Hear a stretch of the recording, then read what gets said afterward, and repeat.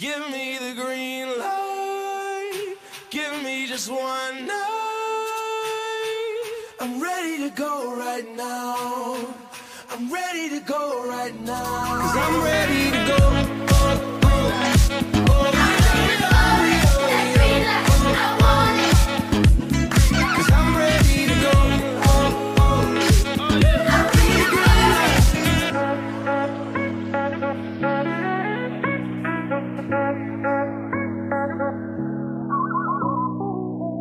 Welcome, everybody, to episode 128 of the Greenlight Podcast, POC E-Frage. And on this episode, we are joined by Matt Rodriguez, CEO and founder of Ballislife. Matt, welcome to the podcast, man. We appreciate you coming on.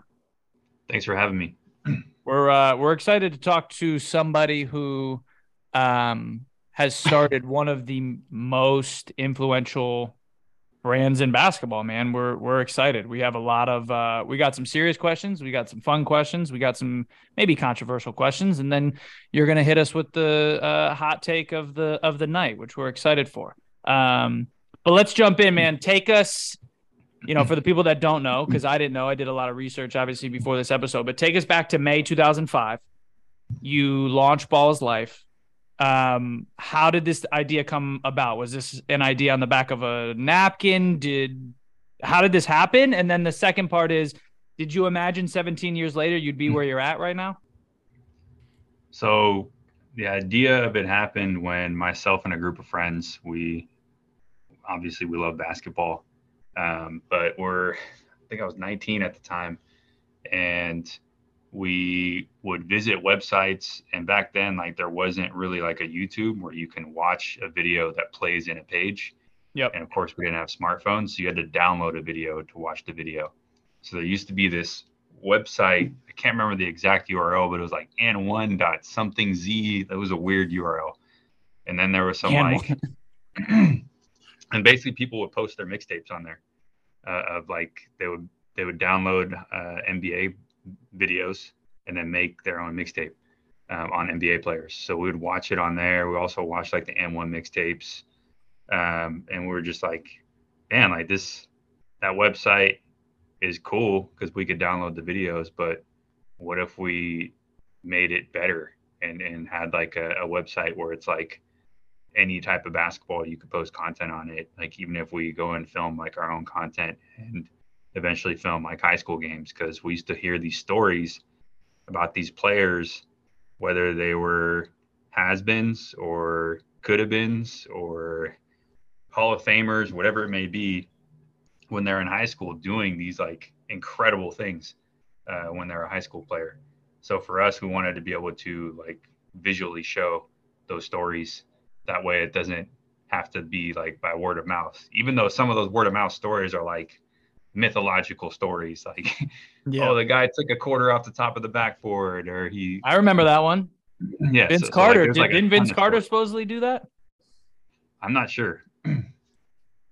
I know going viral was basically just word of mouth back in the day, and hearing something, and then it was the truth. Yeah, that happened. Yep.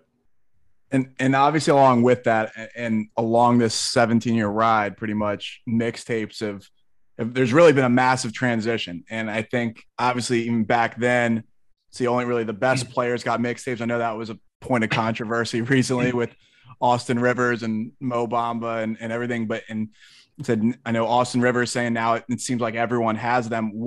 What's your take on the current state of mixtapes and what we've the point that we've gotten to today in terms of just basketball content that's out there? I think it depends on how you look at it. So for us, for one, we still only do mixtapes on the top players, but there's a lot of other entities out there compared to us. And then I think it's what you know is a mixtape versus what's just a highlight collage. Today we produce a lot more highlights than we do mixtapes, just because the platforms call for that. And it's I was even looking today, and it's crazy that we're talking about the history of Ballislife, but in 2013 or 14, we averaged almost 3.5 million page views on our website. If we had that today, we would be one of the top sports websites in the country. But because of social media growing and these platforms that produce a lot of, or we produce video to put on their platforms, I'll say that, the way they've grown and the way they like switch things up on you, like things like the algorithms, you can only do so much. You have to do whatever the platform does. So for us, we used to produce only the best content. So when we first started, yeah, you would see a video on a player from a whole season of games. Like when I filmed DeMar DeRozan in his senior year, I filmed all of his games, like every single one of them. I traveled around, spent my own money to go and film those games. And then we put together like a 5-6 minute video. So that was probably like over 30 games. That's like 30 hours of footage. Oh. But a 6-minute video is created off of that. So it's like a different ball game to today, where it's like we're putting stuff out in almost real time. It's not really a mixtape anymore. We're not going through and taking the best highlight possible and finding like a great beat that goes with it and really just mixing it up. Like that's like what a true mixtape is. And then today you have people that make money off of making mixtapes, like directly from a parent or a player. And that's still a mixtape, but it's just a different, it's like a different category to what we were making when we came up. Like to this day, I've never taken money from somebody to make a mixtape. We just made it because like, hey, we want to show off your talents. So I agree with Austin to a sense, but at the same time, like I'm not going to talk down on somebody on the way they make money. Like it's totally, we all make money in our own way. And whether it's something that I really love and I have a passion for, or whether it's something that somebody feels a certain way about. You mentioned obviously DeMar DeRozan. We've got, obviously there's, I think, some iconic ones that come to mind. Do you have your own sort of Mount Rushmore of mixtapes over the years? What are the kind of the major ones that really stick out to you above the rest over this 17 years? Yeah. So mine would be Cesar Guerrero's 8th grade mixtape when he was going into freshman year. It was the first time I saw him. It was at a spring league and he was actually playing with DeMar. And it was just this little kid with crazy handles doing all these like flashy passes and like spin moves and crossing people up. And it's like he had the ball literally on a yo-yo string. And that's my favorite thing is handles. So when we made that video, it went like, for back then, viral like right away. And then we followed him throughout like his entire high school career. Another one would be like Marcus Levette. Like that guy used to cross the shit out of people in high school. Like it was bad. And then DeMar's senior year, that one was a little different because for me, at least, I filmed every single game, had like a really good relationship with the whole team, members of the school, the parents, etc. Traveled around with them everywhere. And then in addition to that, we rolled out like new features with that mixtape that YouTube dropped at that time. I think they removed them since, but it was like our first time making a mixtape that almost had like a DVD menu in it. So you could like fast forward into his senior year mixtape, or you could watch like his junior year mixtape, or you could watch like his summer mixtape, but that was all in one thing on a YouTube video. And they had these things called like annotations that you could use and skip to and from different parts of the video. Yep. And I think they kind of still have it around today, but it's not the same as what it was back then. Like you used to have literal buttons like in the video. Yep. And then they took it away. But it was just experimental for us. It was really fun to do. So we were able to just like show everything in one video, which was fun for us. Another one would be the Ankle Breaker series, just because, again, I love handles, seeing people get crossed up. And then actually the guy you brought up, Austin Rivers, I think he had a really good mixtape too. Yeah, his was tough. Absolutely love. I think the only I loved, and this is maybe it's personal to me, Brandon Jennings, Oak Hill. That was, and too, just that time, obviously around like the and one mixtapes, and obviously you had street ball, and you had it was such a huge part of the culture, and obviously it's not the exact same landscape that we have today, but I mean, even with dial-up internet, I remember and just get home and load up these videos, and then I just watch them on repeat because like once I have it loaded up, I'm just gonna loop it again. Yep. Yeah, and one DVDs, like that saying. If you say that to an 18-year-old kid, they're like, "What? What'd you just say? Did you sneeze? Like, what the hell are you talking about?" That's a good five. That's a good five. I want to transition to your All-American game. And from the outside looking in, it seems like, and it certainly still seems like kind of a natural progression for you guys. You guys are following the top high school players across the country. You're filming them. You're creating content. Okay, what could we do? We could have our own game. So that part I think makes sense. I'm curious to know, like, you then had to compete with the Burger Boy game, right? Like that's no joke. Like McDonald's All-American game was the standard. So I'm curious, as maybe you're approaching that decision and you want to get in that arena. What was that like? And then what did you try and do to make it different so that you could attract some of the top talent to come to your game? I mean, the whole point was to compete with those events, because we were kind of frustrated at the process of like selecting kids for those events. So the first year we did it, the West Coast was like pretty much non-existent in the game. And that happened a lot when we were coming up. And we're just kind of like, well, we've been following all these kids. Like, why don't we put on a game that they can come out to? And like, that's how it really started. It was more of just, we just felt like it's supposed to be an East versus West game, right? Then why is it mainly East versus East? But you're putting a West on their jersey. Yep. So for us, it was really frustrating when we would see that, just because we have a lot of pride in who we follow, and it's not just West Coast pride.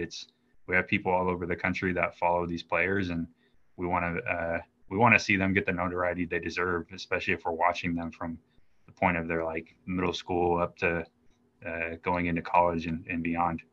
So is there? Yeah. Yeah, so when we did that first one, we maybe had like 100 people there. And then fast forward like a few years after that, the NCAA removed the rule where you could only play in 2 senior all-star games, because they used to do that. And then in 2014, we got a lot more top players. And then it just kept growing from there, and like sellout crowds to like, we had Kendrick Lamar actually perform at halftime in 2012 in front of like epic. 100 people. There was only like 100 people there. Like there was nobody there, but he was performing at halftime. So it was something that I would say is what we've kind of always done as like a media brand, is like, if we want to do something, we just go and do it. We don't wait for a sponsor to come in or for somebody to come help out with it. Like, nah, if I need to like fold that chair right there, I'm just going to go fold that chair. Love it. Is there one that sticks out to you? Obviously, I mean, looking back all the way to 2011 and some of these games, and even just looking at the some of the record holders right now, Stanley Johnson, the most points in 2014, obviously out of modern day. Is there anyone that stood out to you that maybe showed out even more than you expected them to in one of these games? Or is there a certain game that really sticks out to you that was the absolute pinnacle of the All-American game for you guys? Yeah, I would say one that definitely sticks out is, I think it was 2013, and I have his photo over there, but it's when Zach LaVine played in our game. And Zach was a top 100 player, but he was not a one-and-done player. Like, nobody thought he was going to be a one-and-done player. Going to UCLA, like, they got a steal. But he went in our dunk contest and literally did the same dunks he did in the NBA dunk contest. So, like, when we posted this video of him from our dunk contest, like, everybody was reaching out from like all the major media sources around the country, and it was on all of their channels, like ESPN, CBS Sports, like national CBS Sports, not local.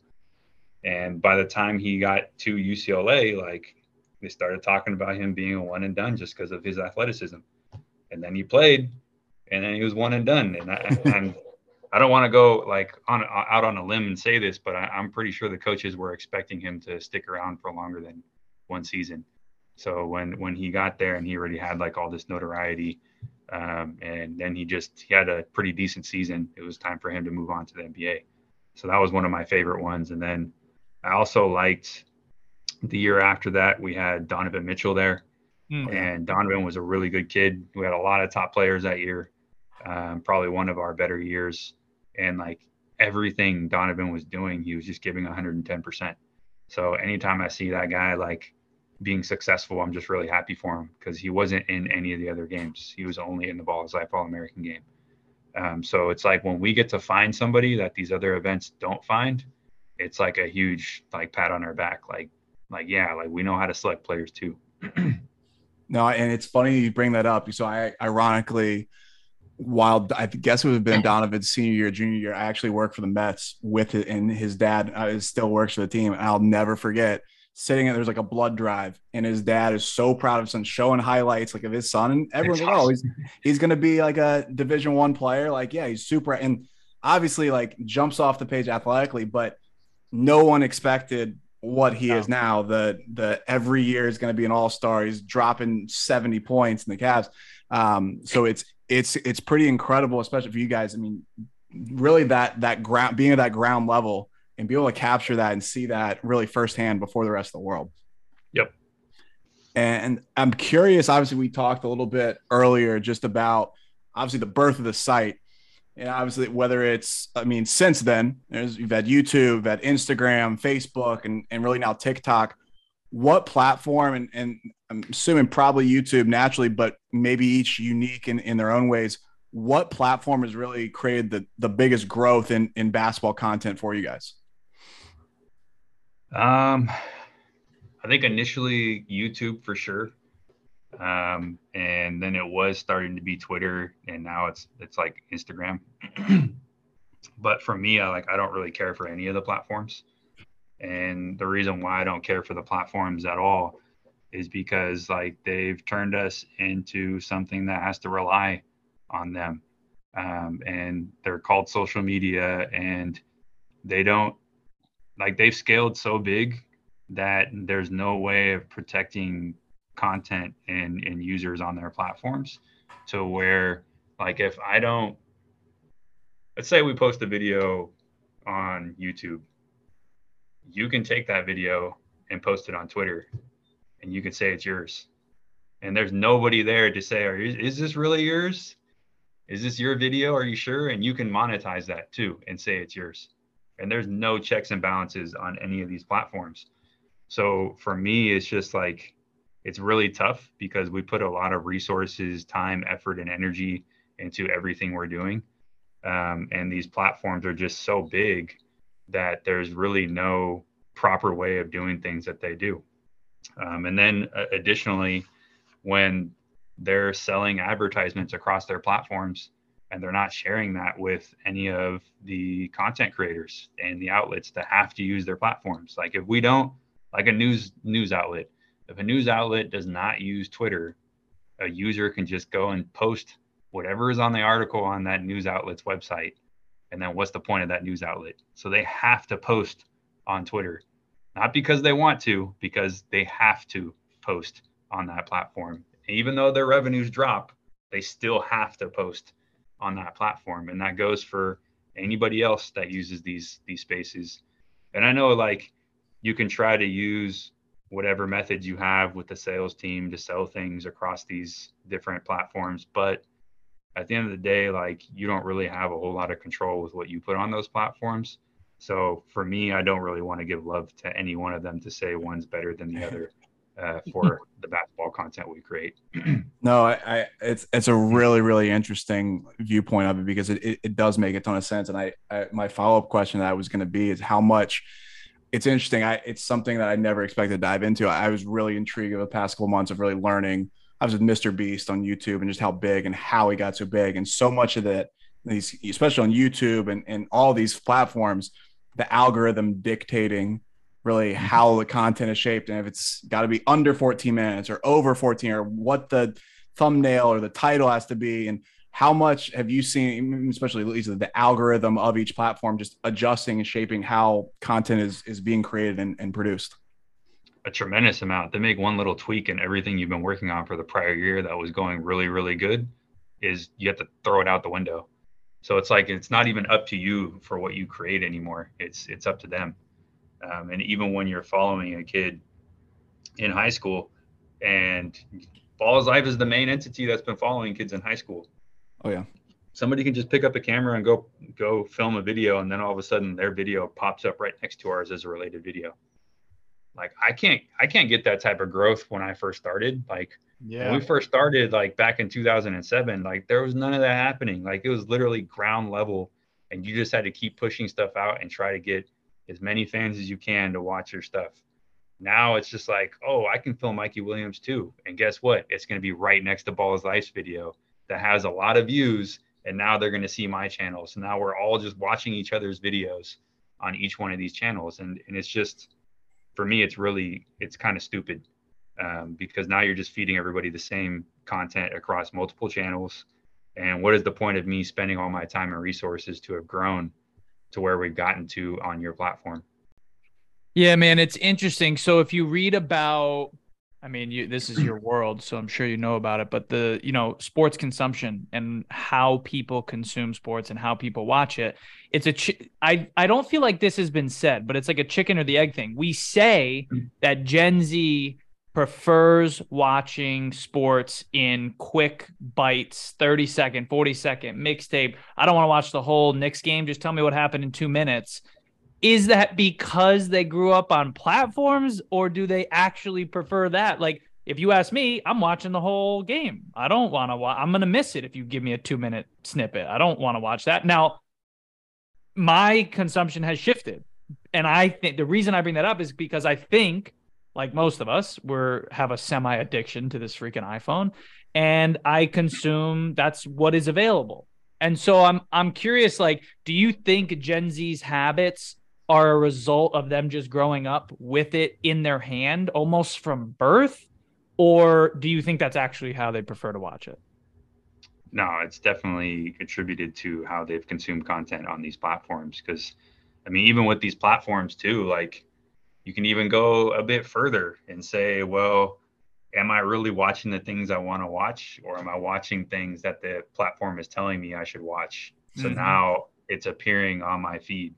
Because before, if I followed you two, and let's say you're the only ones I followed, I should only see your posts, right?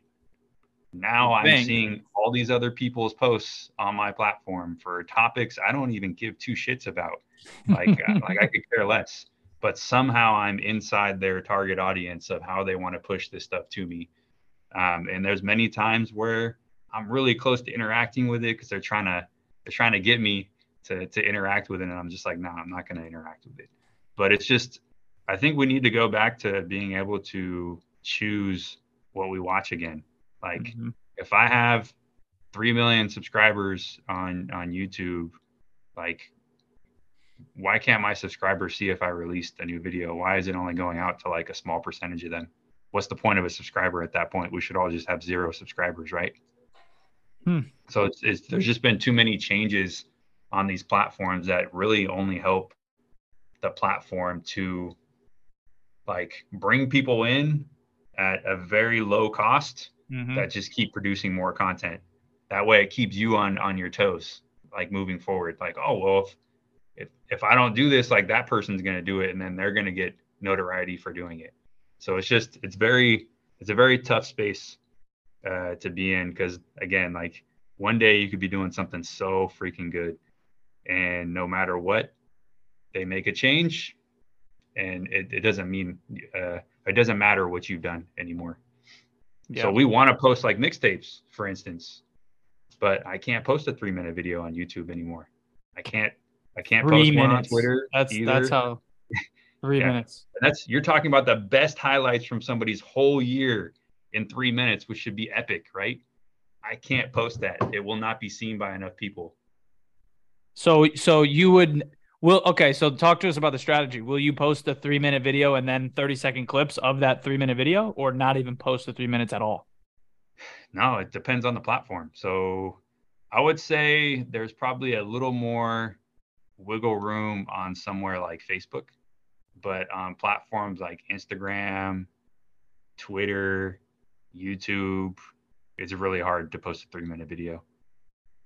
You probably have to be like a minute or under. Yep, 60 seconds. That's our attention span. You can't do much of 60. You can't even have a good hook at the beginning of the video. Exactly. With 60 seconds. I know. Man, yeah, I'm looking forward to a day I can throw my iPhone in the ocean. I'm still too addicted. Let's switch gears to the NBA All-Star Game. So it was just announced this morning. I think it was Front Office Sports. Lowest watched NBA All-Star game in, don't quote me, X amount of years, like a good amount of time. And now, they're kind of framing it as like the NBA All-Star game is behind like the Pro Bowl and even like the MLB All-Star game in terms of significance. It's horrible to be below baseball. Yeah, real bad. If you're below baseball, you're doing a lot of things wrong. I love baseball too. So yeah. So that's crazy. What do we do? What are your thoughts? How do we improve this? There's all sorts of hot takes. Like, what the hell do we do to make the NBA All-Star game good again? I think it's too hard. It's the guys are making so much money that, I mean, we have constant talks of reducing the length of the season and load management. And like, where was this, 10, 15, 20, 30 years ago? Like, nobody cared about any of that stuff. They just wanted to play ball. Like, you go from talking about load management and reducing the games in the season versus when Jordan was on the set with Space Jam is, I'm not going to do it unless you build me a court because I want to play. It's just two different worlds. I mean, I don't know if you saw Stan Van Gundy's tweet a couple months ago that like Durant responded to, but he basically was saying, he's like, I'm not saying what the intent is wrong, but something is amiss here because the Bulls had one trainer that traveled with them, that did everything, taped ankles, massage, everything. Now every player's got 3 health coaches and a personal coach and everything else and a shooting coach, dietary. And it's like, have we over-engineered sports a little bit? And that's kind of what Stan was saying. And Durant agreed with him. He's like, maybe we are doing something wrong. So yeah, Dude, Jordan was smoking cigars and drinking beers after the game and playing 18 holes in between, and still going and playing 82 hard games and getting to the championship. So like, which one is better, right? And the thing that's crazy about it for me too is, I don't know who commented this. It might have been on TV. It might have just been on social media I saw, but some of these guys are playing harder in like pickup games in the off season at Lifetime Fitness in New York, or in some or like at UCLA, where instead of like in a game. And you talk about the legendary Dream Team scrimmage, and before the Olympics, everyone says, "Oh, it was the best collection of basketball," and they were going hard at each other. And we have every year we have an event that puts the best collection of basketball together. But for whatever reason, whether that be load management, whether that just be, hey, we're not into this, we're not getting an actual basketball game out of it, which is, it's unfortunate as basketball fans. I think it's just it's a bad product. I hate to say it because I love basketball, but I'm also just trying to be real. And I think it's just a really bad product. I even think during the season, it's a pretty bad product. I don't even know when's the last time I watched an NBA game. I just don't really care for. I know. I don't care for the way it's played today. Like, I'll just say that. Like, yeah, we brought street ball back on our platform, and I love it because it's very physical. There's a lot of trash talk. You're not getting kicked out of the game for getting in somebody's face. Like, it's okay to show some emotion, dude. Like, let somebody be a human once in a while, and let people play hard basketball. We don't need to worry about if somebody gets fouled, like how many games they're going to miss, etc. Like, dude, it's a part of the game. You get paid a shit ton of money to play a game every day. Like, go and play hard for how much you get paid and for how much these people are paying to come and watch you play. Could not agree more. And to shift back, obviously, to Ballislife before we wrap up, obviously, massive announcement. You guys recently completed $2.7 million round of fundraising. It was Series A, led by Oakville Sports and Invesco. And talk to us really about the journey to this point, but then really what that funding will be used for, and where you guys are looking to grow here in the near future. Yeah, so the journey obviously has been a long one, but we wanted to find the right partner to do it with. Where we were going out and raising for probably like the better part of like a couple of years. But in the outside capital world, there's definitely a lot of sharks, and people want to take a huge chunk out of something that you've helped create. And it's not me that created it. It's the whole team we have of people that love basketball and all the fans that like watching Ballislife. So we wanted to ensure that we were able to do something with someone that still allowed us to push the vision that we have for Ballislife as much as we could. So for us, it was really leaning more into a inside sales team, which we've done over this past year, leaning into creating more opportunities for the people we're working with and putting a face to Ballislife instead of just being a media brand.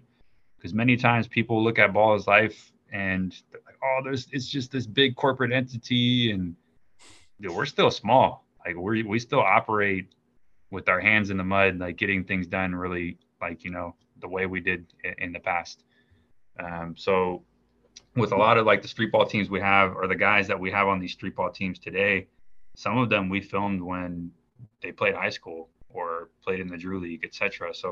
So creating opportunities for those guys to be a consistent face on Ballislife means that you need them around enough so that when we do go and have brand deals direct with a client, that we're using guys that our audience is very familiar with.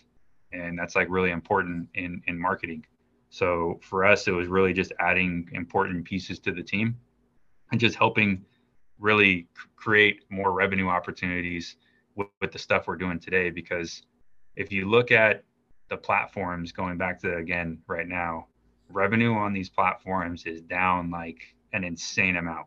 We had revenue wise, and Mr. Beast, as you brought up earlier, even posted this recently on one of his videos, was horrendous in Q4 of last year. And Q4 is the best quarter all the time. Every year that we've been doing this, it's always the best quarter. It was one of the worst quarters across every single platform.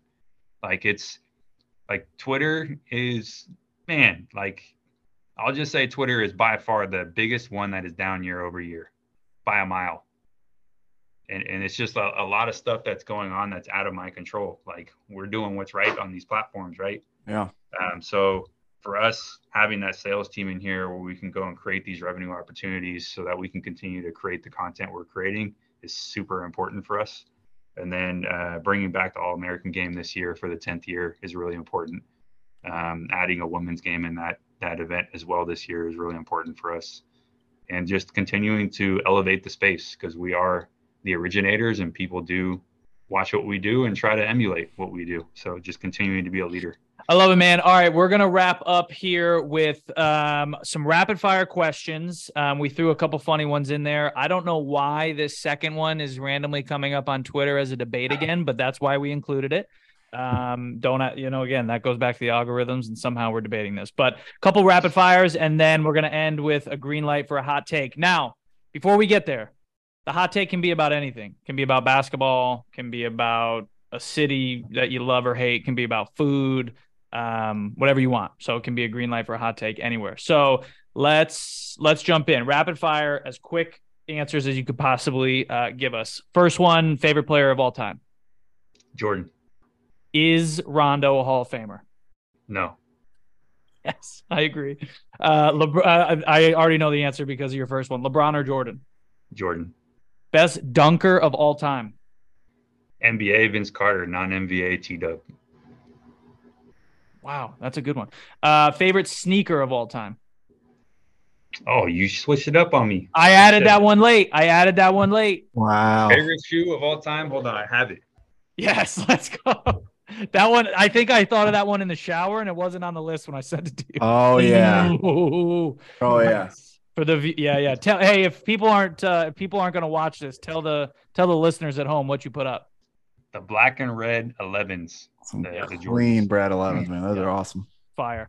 Okay, best basketball movie of all time. For me, it would either be Hoosiers or Blue Chips. Like it. I don't think we've gotten a Blue Chips answer. That's good. All right, man. This has been great. We appreciate you coming on. This is your moment. Green light for a hot take. Just to give you another 10 seconds to think about it. The last green light hot take was that Macklemore was ahead of his time. And wait, so explain to me what a hot take is. That's a hot take, that Macklemore was ahead of his time, and that if Macklemore dropped today, he'd be a top 10 artists. Like that was kind of the take, and we kind of looked at them. Maybe a little controversial, maybe just like not everyone agrees with, but you feel strongly about. Yep. Wow. Interesting. Hot take, huh?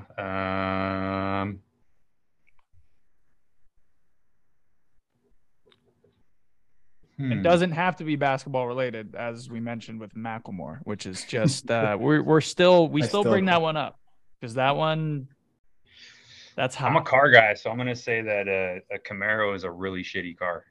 Okay. Nice. Yep. I like that. So don't ever buy one. It's trash. Doesn't look good. There's barely any space inside. Get a Mustang.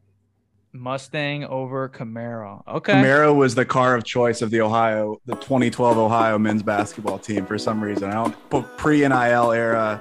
A couple Camaros. Who got a Camaro? I believe it was DJ Cooper and Evo Baltic each. They both had Camaros. Yeah, a lot of on the brick streets of Athens yellow? too. There's no way that. Oh, I think we had a black one and a couple black ones, but brick streets too. And why there's no way that was holding up. No. All right, so Team Mustang over Camaro. That's a good one.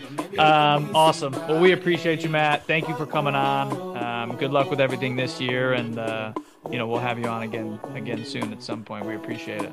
Lately I've been feeling like this what I've been working towards. If you ain't trying to be the boss, then tell me what you working for. Certain doors were closed, but now they opening up. Celebrating with some shots, maybe poke on a cup. Pulls, lust, rust, souls up next, and I got this. Crazy like Britney and the love so toxic. Got a wall up, I'm trying to infiltrate a conscience. Taking 12 shots like where the cops is. Come on.